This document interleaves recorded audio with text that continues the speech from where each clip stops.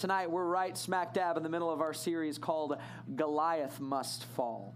Goliath Must Fall. And for those of you that don't know, this whole series is all about the life of this guy named David and about this one time that David actually faced another guy named Goliath. And some of you might remember this from week 1 that we talked about David and Goliath, and the big picture was, it was like a small guy versus a big guy, right? It was like an underdog versus someone that was obviously going to win. But the crazy turn of events was that because of the story, because of what God was going to do, it was actually the big guy that fell. And so Goliath actually fell, and David was victorious. And so I love this series. I love talking about David and Goliath. And maybe you were here for week 1 and you remember that, or maybe you remember kind of growing up hearing about David and Goliath. And as we've been kind of going through this story in this series, I tried to think of like a modern day picture of David and Goliath. Right? Like what would it look like for a modern day David and Goliath? Because do you guys remember how tall Goliath actually was? Who remembers? That's right, 9 foot 9 inches tall, right? He's a giant. And so I tried to think of what would it look like for there to be a giant standing next to a really small person. And so I actually found a picture. And it's pretty awesome. And I want to show it to you. But before I do you guys know who Kevin Hart is? Yeah. You know who Kevin Hart is? Do you guys know who Dwight Howard is? Yeah. So check out this picture of a modern day David and Goliath. Look at that. Look at how massive he is. His arm is bigger than Kevin Hart's whole body. That is and Kevin Hart's 4 foot nothing. You know what I'm saying? Don't tell him I said that though. Okay, so just between you and I. Yeah, so I love this picture because to me it just kind of paints a picture of what David and Goliath must have looked like. But I got to be honest, okay? There's one thing about this picture that I don't really love, and that's I'm not a huge fan of Dwight Howard. Okay, I'm not. And it's not because he's really tall or because he's famous. The reason I'm not a huge fan of Dwight Howard is because he's really good at basketball. And I'm awful at basketball. Amen. I'm just as terrible as it gets. Does anyone in the room love basketball? You're all about basketball. You can't wait. Okay, good for you. I'm awful at basketball. Okay, it is the sport I am most terrible at. Think of the worst basketball player you've ever seen. Right? It could be a 3-year-old little kid that can't even shoot a basket. That 3-year-old kid would beat me. Okay, that's how I'm telling you. I am just awful at basketball. But for whatever reason, even though I'm terrible at basketball, even though I'm no good at basketball, for whatever reason, I've got a vibe about me. And my vibe is that I love basketball. And so everyone assumes that I love basketball, and they come up to me, and maybe it's because I'm tall, or who knows. But people always come up to me, and they're like, "Hey, we're gonna play some basketball. Hey, you want to play? Hey, it's 3-on-3. Hey, it's a quick pickup game." And no, I don't want to play because I'm awful at basketball. And so people always come up to me, and every time they come up to me and ask me to play this terrible game, this is the answer that I always give them. Every time I say this, I say, "Trust me, you don't want me to do that." Okay, almost for your own sake, you don't want me to do that. It would be fun for you to play. It would not be fun for me. That's how awful I am. Trust me. Okay, you don't want me to do that. Okay, I'm so awful. Trust me, you don't want me to. And so people come up to me and they're like, "Hey, Steve, we're gonna play a little game of 3-on-3, and we've only got 2 people. Hey, do you want to play?" And I'm like, "Trust me. Okay, you don't want me to do that. You don't want me to do that." Other people are like, "Hey, we got a quick pickup game. It'll be a lot of fun." And I'm like, "No, trust me. Okay, you don't want me to do that." This one time, a guy that I'm good friends with named Matt, he actually approached me and he said, "Hey, man, a bunch of pastors are getting together and we're gonna play some basketball. Hey, Steve, I bet you would love to play."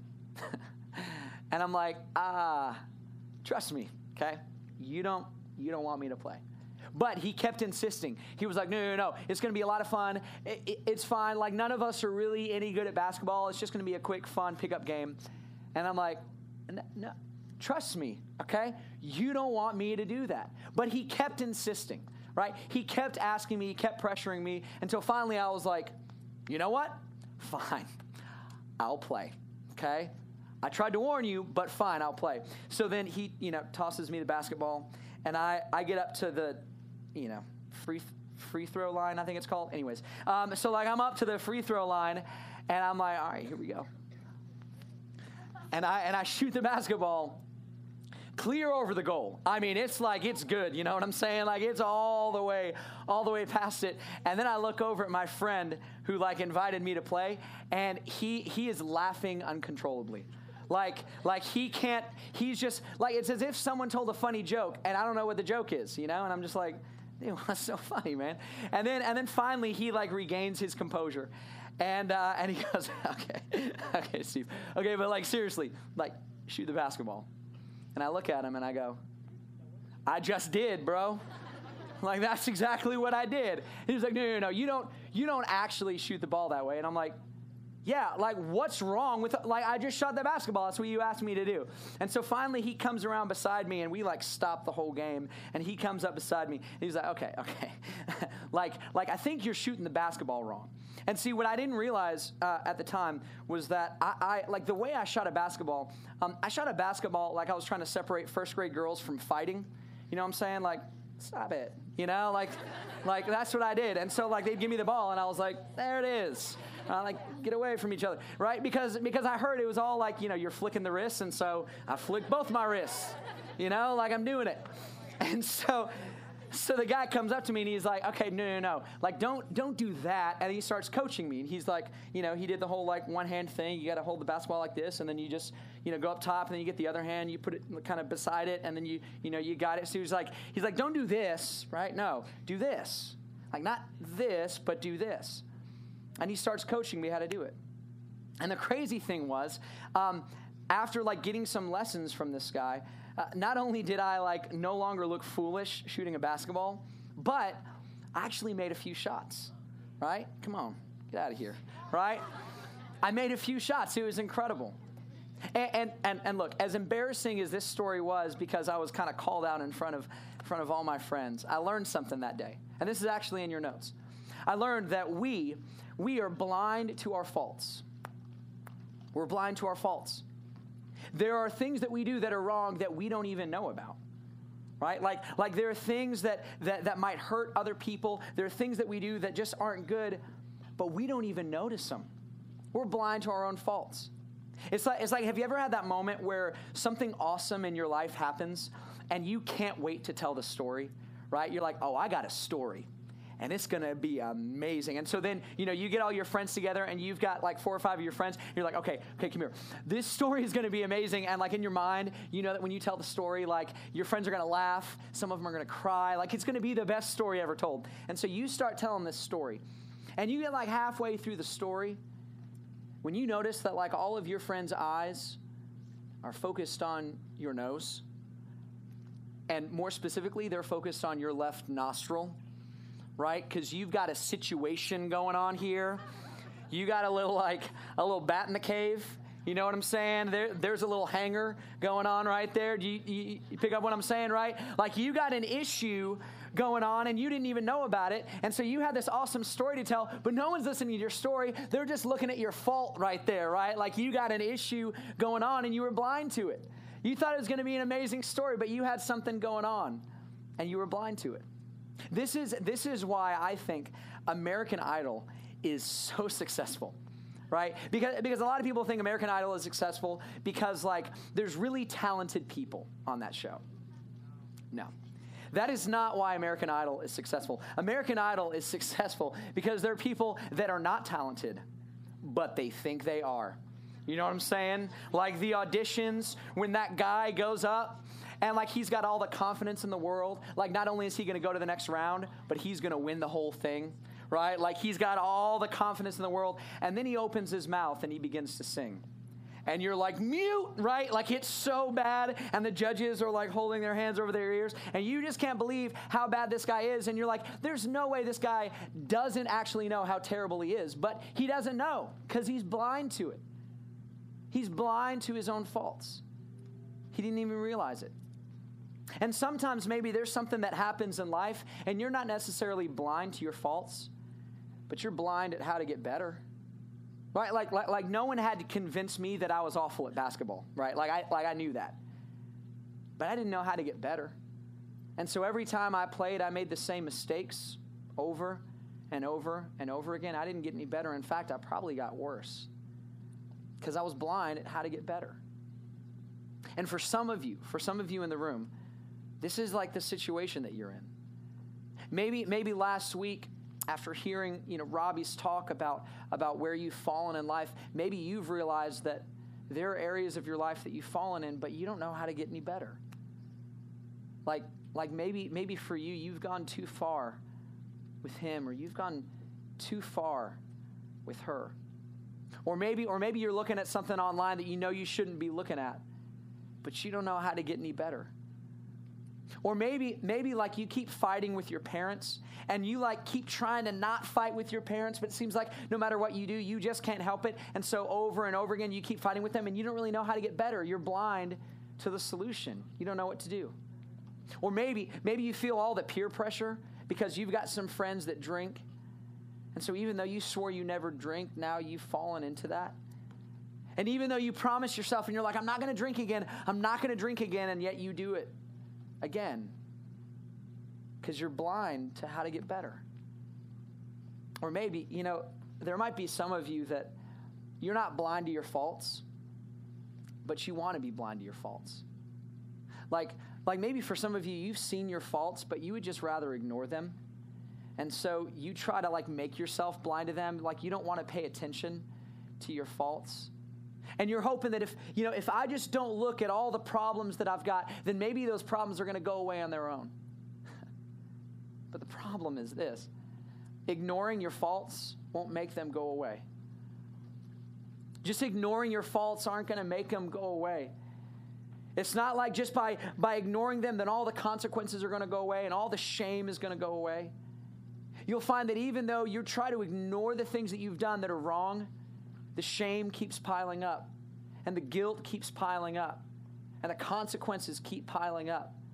In fact, for some of you, you're stuck in this cycle where you do something wrong and you know it's wrong, but you don't really want to pay attention to it, but you feel bad nonetheless because you know you've done something wrong. And then because you felt bad, you try to do something to make yourself feel better, and the very thing you do to make yourself feel better is the very thing that got you in that place in the first place. And so on and on you go in this cycle, and you don't know how to get better, and you're blind to your faults, and you're blind to how to get better, and you don't know what to do.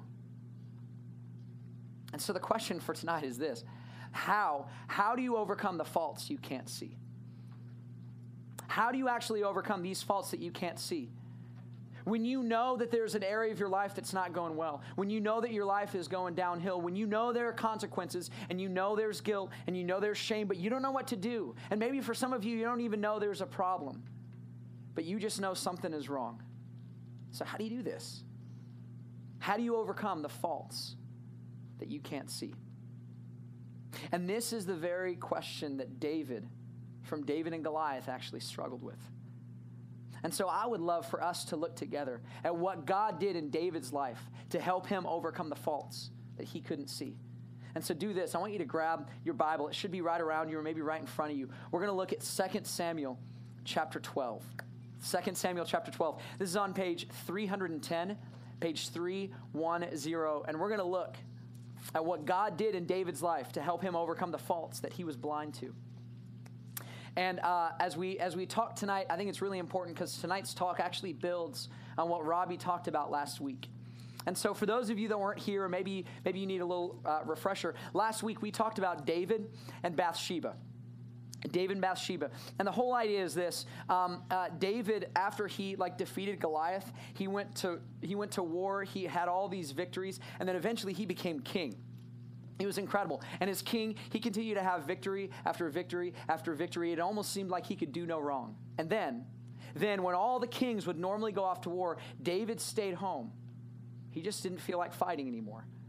And when he stayed home, one day he looked out and he saw there was a woman on the top of her roof bathing. And that was Bathsheba. And so he saw Bathsheba naked and bathing on the top of her roof. And he looked out and he said, "Oh my gosh, I want her. I want her to be here." And so he actually sent men to kidnap her and bring her to the palace. And so just kind of as a side note, ladies, I'm going to help you out a little bit. Don't bathe on the roof of your house, okay? it's just not going to go well. You know what I'm saying? It's not good. Okay, so time back in. So David looks and he sees Bathsheba and she's bathing on the roof of her house. He says, I want her. He sends men to kidnap her. Okay, that's not a good thing. He sends men to kidnap her, takes her into the palace, and then he has sex with her, even though she was already married to someone else. And then he sends her back. And then he finds out, she's pregnant. Hey, just to help you out in case you didn't know, kind of sex ed, that can happen when you have sex. In fact, that's one of the purposes of sex, not to get into it, but when you have sex, it's possible that then you can have a baby, and that's exactly what happened, right? She's pregnant. And so now David's like, oh, dang it, I messed up. I messed up because now she's pregnant, so he tries to cover it up. In fact, he tries multiple times to cover it up, but nothing he's doing is working. And so finally, he realizes that he needs to take some pretty drastic measures. And so he actually sends for the husband to be killed. And the way he did it is, in my opinion, pretty cowardly. He actually took the husband, he put him on the front lines of battle. And then when the enemy approached, he sent all the men back except for the husband. And so the husband died right there on the battlefield. And so, like, we hear this story of David and Bathsheba, like, he looked, he saw something he wasn't supposed to see, and then he took her, even though he wasn't supposed to do that. He had sex with her, obviously not supposed to do that, and then she's pregnant. He tries to cover it up, probably shouldn't have done that, and then finally he kills the husband. Okay? For those of you that, like, didn't think there was, like, maybe you thought the Bible was boring or there was no drama, oh my gosh, there's so much drama in the Bible, right? And it's obvious that David is in the wrong. In fact, Scripture says this. It says, the thing David had done displeased the Lord. Well, no joke, right?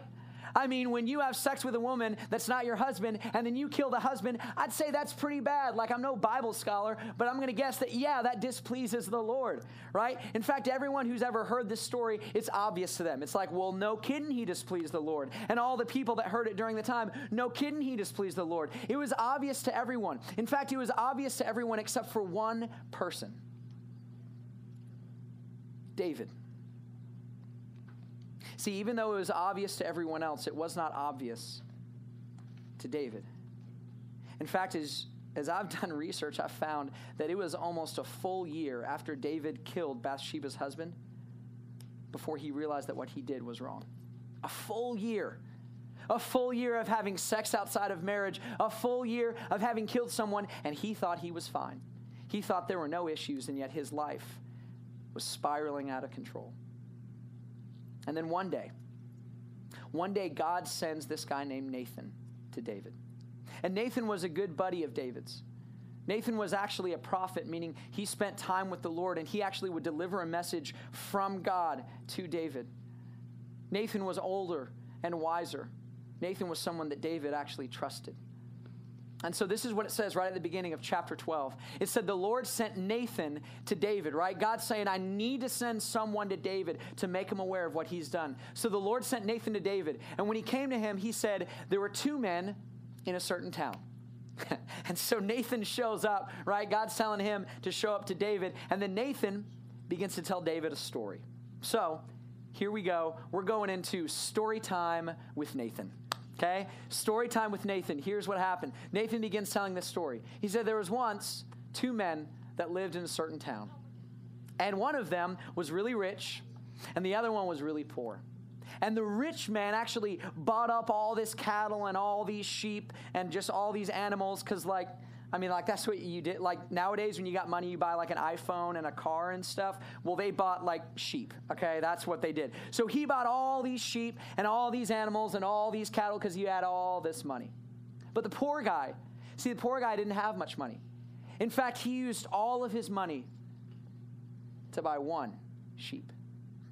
He spent all he had for this one sheep, and he loved this sheep. In fact, he would feed this sheep from his own table. Like the food that he made for his family, he would actually feed to the sheep. And he would hold the sheep in his arms. And he loved this sheep. And then one day, a traveler came into town, a friend of the rich guy's. And the traveler said, what's up, bro?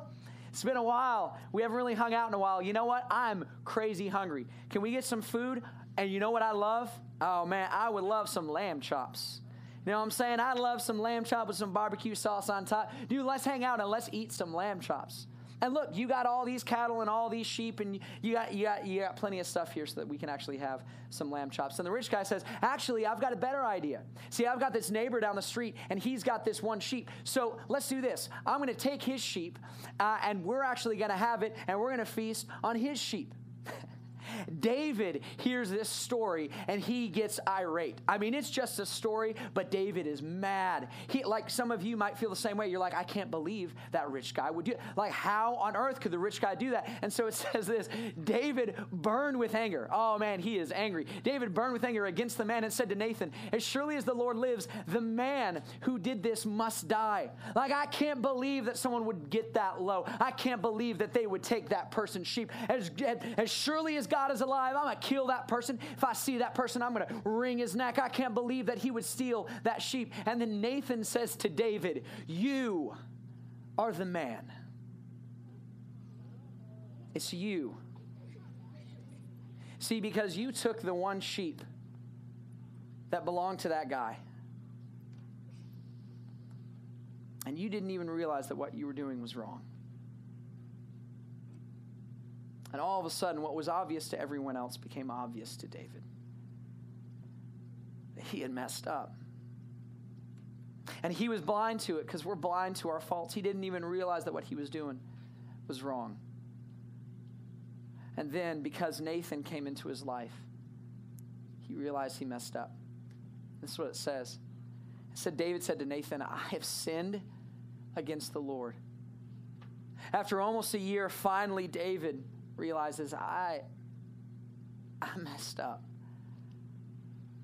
In fact, he writes this psalm, it's Psalm 51, where he begins to pour out his heart to God. And he says to God, against you and you only have I sinned.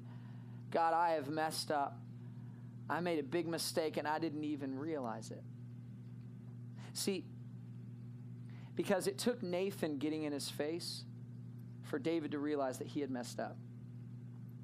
It took God bringing someone else, someone older, someone wiser into his life for David to realize that he had made a mistake because he was blind to his faults.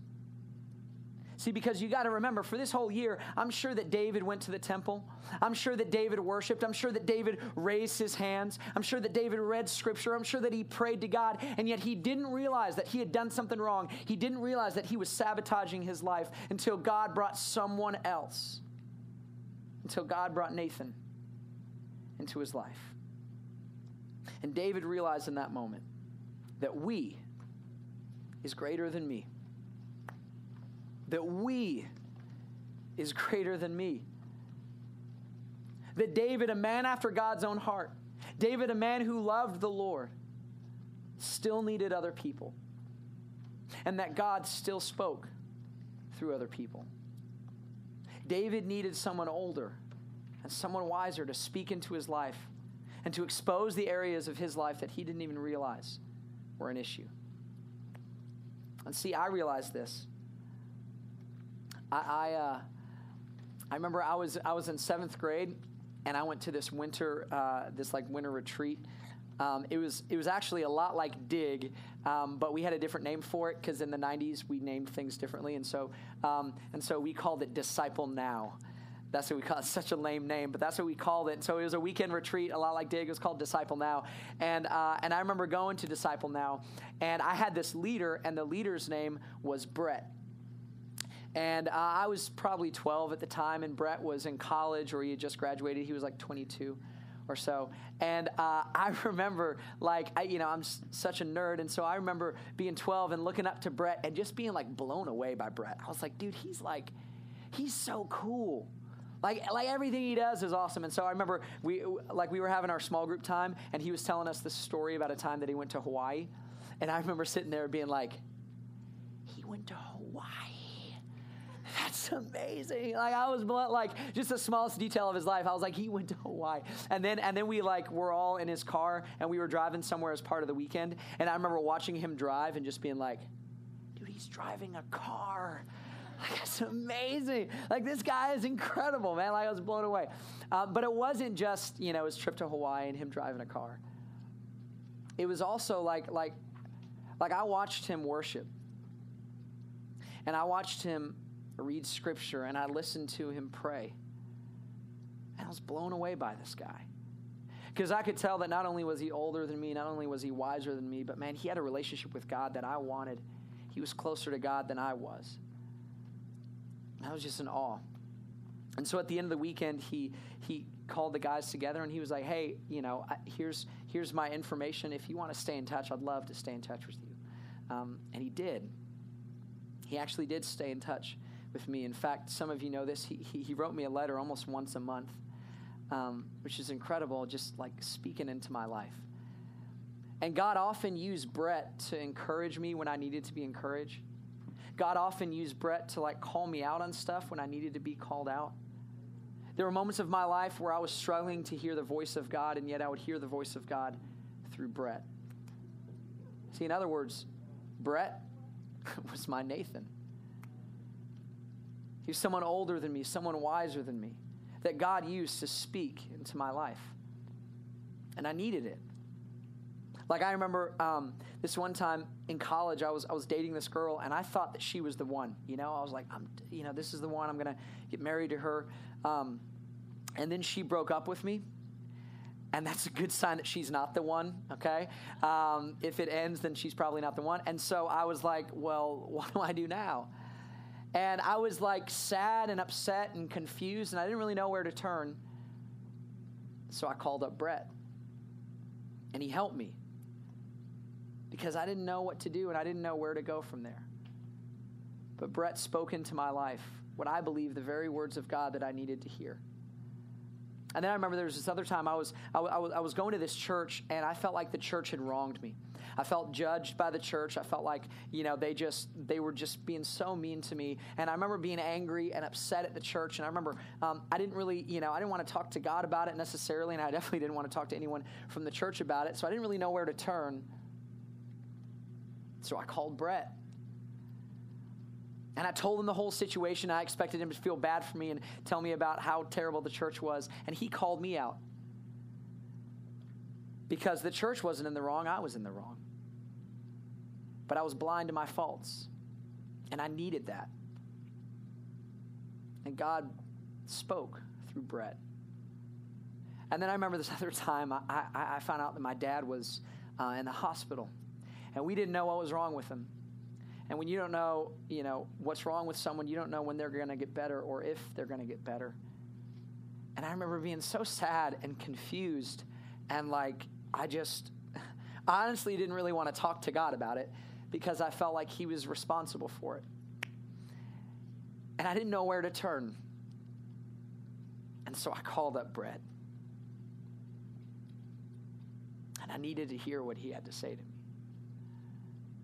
And there have been times in my life where I've been angry with God, upset at a decision that he made or a decision that he has yet to make. I'm like, God, why are you doing that? God, why aren't you doing this? God, how could you do this? And in those moments, when I didn't know where to turn, I called up Brett. And God, the very God that I was angry with, spoke through Brett when I needed to hear it. Because, see, everyone needs a Nathan. And I needed a Nathan. And you need a Nathan. And what you may not realize is that you actually have a Nathan. See, your Nathan is your life group leader. Your Nathan, the Nathan that God wants to speak into your life and help you, is your life group leader. And so I want to do this just real quick. Can we actually have all of our life group leaders stand real quick and look around for your life group leader? And I want to give first just a huge round of applause, a huge thank you.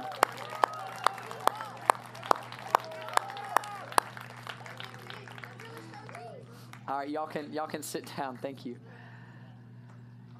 These life group leaders care so much about you.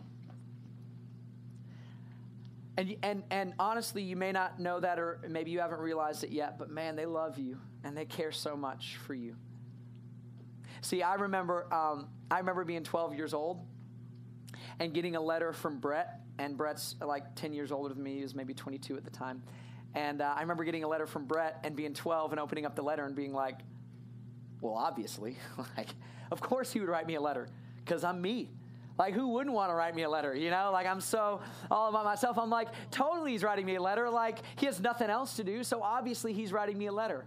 And I didn't really think twice about it. And then I remember being 22. And I thought about what he did when he was 22 to write me a letter. And I realized that there was so much sacrifice that he made to do that he cared so much for me, more than I even realized at the time. Because see, the older that you get, the more pressures you have and the less time you have. And so when anyone does something for you at 22, that's incredible. And at 32, it's even more incredible. And 42 and 52 and on and on. And so the fact, and this may not seem like a big deal, the fact that these life group leaders are here for you every single week is incredible. Because they don't have to be. I'm not forcing them to be here. On their own, they choose to show up, and not only show up, but show up early at your life group to be there for you. And they have plenty of other things to do. And yet they want to be here for you because they love you. In fact, I've got to tell this story. One of our life group leaders did something pretty incredible last week. Our life group leaders have so much that they've got to do, and oftentimes they're like traveling and they're in and out of the state. And this one life group leader knew that he was going to be out of the state and felt so bad about it, but he couldn't move it because of work. And so he said, you know what? I want to do whatever I can to be there for as long as I can for my guys.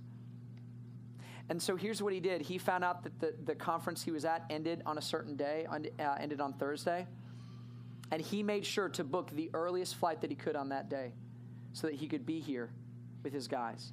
And then not only did he book an earlier flight and try to get the earliest flight he could that day, but he wanted to be here in time. And so he actually rented a car that would pick him up as soon as the plane landed because he didn't want there to be any time. And that costs time, that costs energy, that costs money, but he did it anyway because he cares about his group. And so the car picked him up and he started heading here straight from the airport. And then he had plenty of other things that he could do. And he chose while he was in the car to FaceTime his guys. Because he loves his guys. And here's the deal. You may not realize how much time, energy, and money went into that decision, but I do. And that's a big deal. And it's evidence that your life group leaders care about you. He's not the only one, man. There are so many life group leaders you have that care for you and want to pour into you and want to be the Nathan in your life. See, because when I had issues, I had Nathan, but his name was Brett Davis. And for you, you have a Nathan too, and it's your life group leader. And so here's the question that I want to leave you with tonight. Will you trust your life group leader? Will you trust your life group leader? Like, are you willing to actually call them up when things are rough? Are you willing to actually open up to them to be your Nathan? Because there are issues in your life that you might be blind to, or maybe you're not blind to it, but you don't know how to get better. And God has put someone in your life, older and wiser than you, that can speak into your life and help you. And some of you are asking God and you're praying to God and you're saying, God, I need help, and God, I need help. And this situation is so tough and I don't know what to do. And the whole time, maybe God's saying to you, trust your life group leader. Trust your life group leader. And so for some of you in the room, you have yet to sign up for a life group. Tonight is the very last night that you can do that. And so maybe for you, trusting your life group leader means signing up today. It means when you go to your connection group, you say, hey, I want to sign up. I want to do this. And for some of you, you're already in your life group, but you're kind of closed off, you know? You don't, like, you're fine all by yourself, and you're okay with just showing up and just being here, and, you know, you sit here and you raise your hands and you sing it. But David needed Nathan. And so do you. And so maybe today is the day that you go up to your life group leader and you just say, hey, I need help. Maybe today is the day that you go up to your life group leader and you tell them what's really going on in your life. Maybe today's the day you go up to your life group leader and you say, hey, can I get your phone number just in case? Will you trust your life group leader? Because we're blind to our own faults, and we're blind to how we can actually get better. And yet God puts people in your life to help you. Because we is greater than me. Let me pray for you.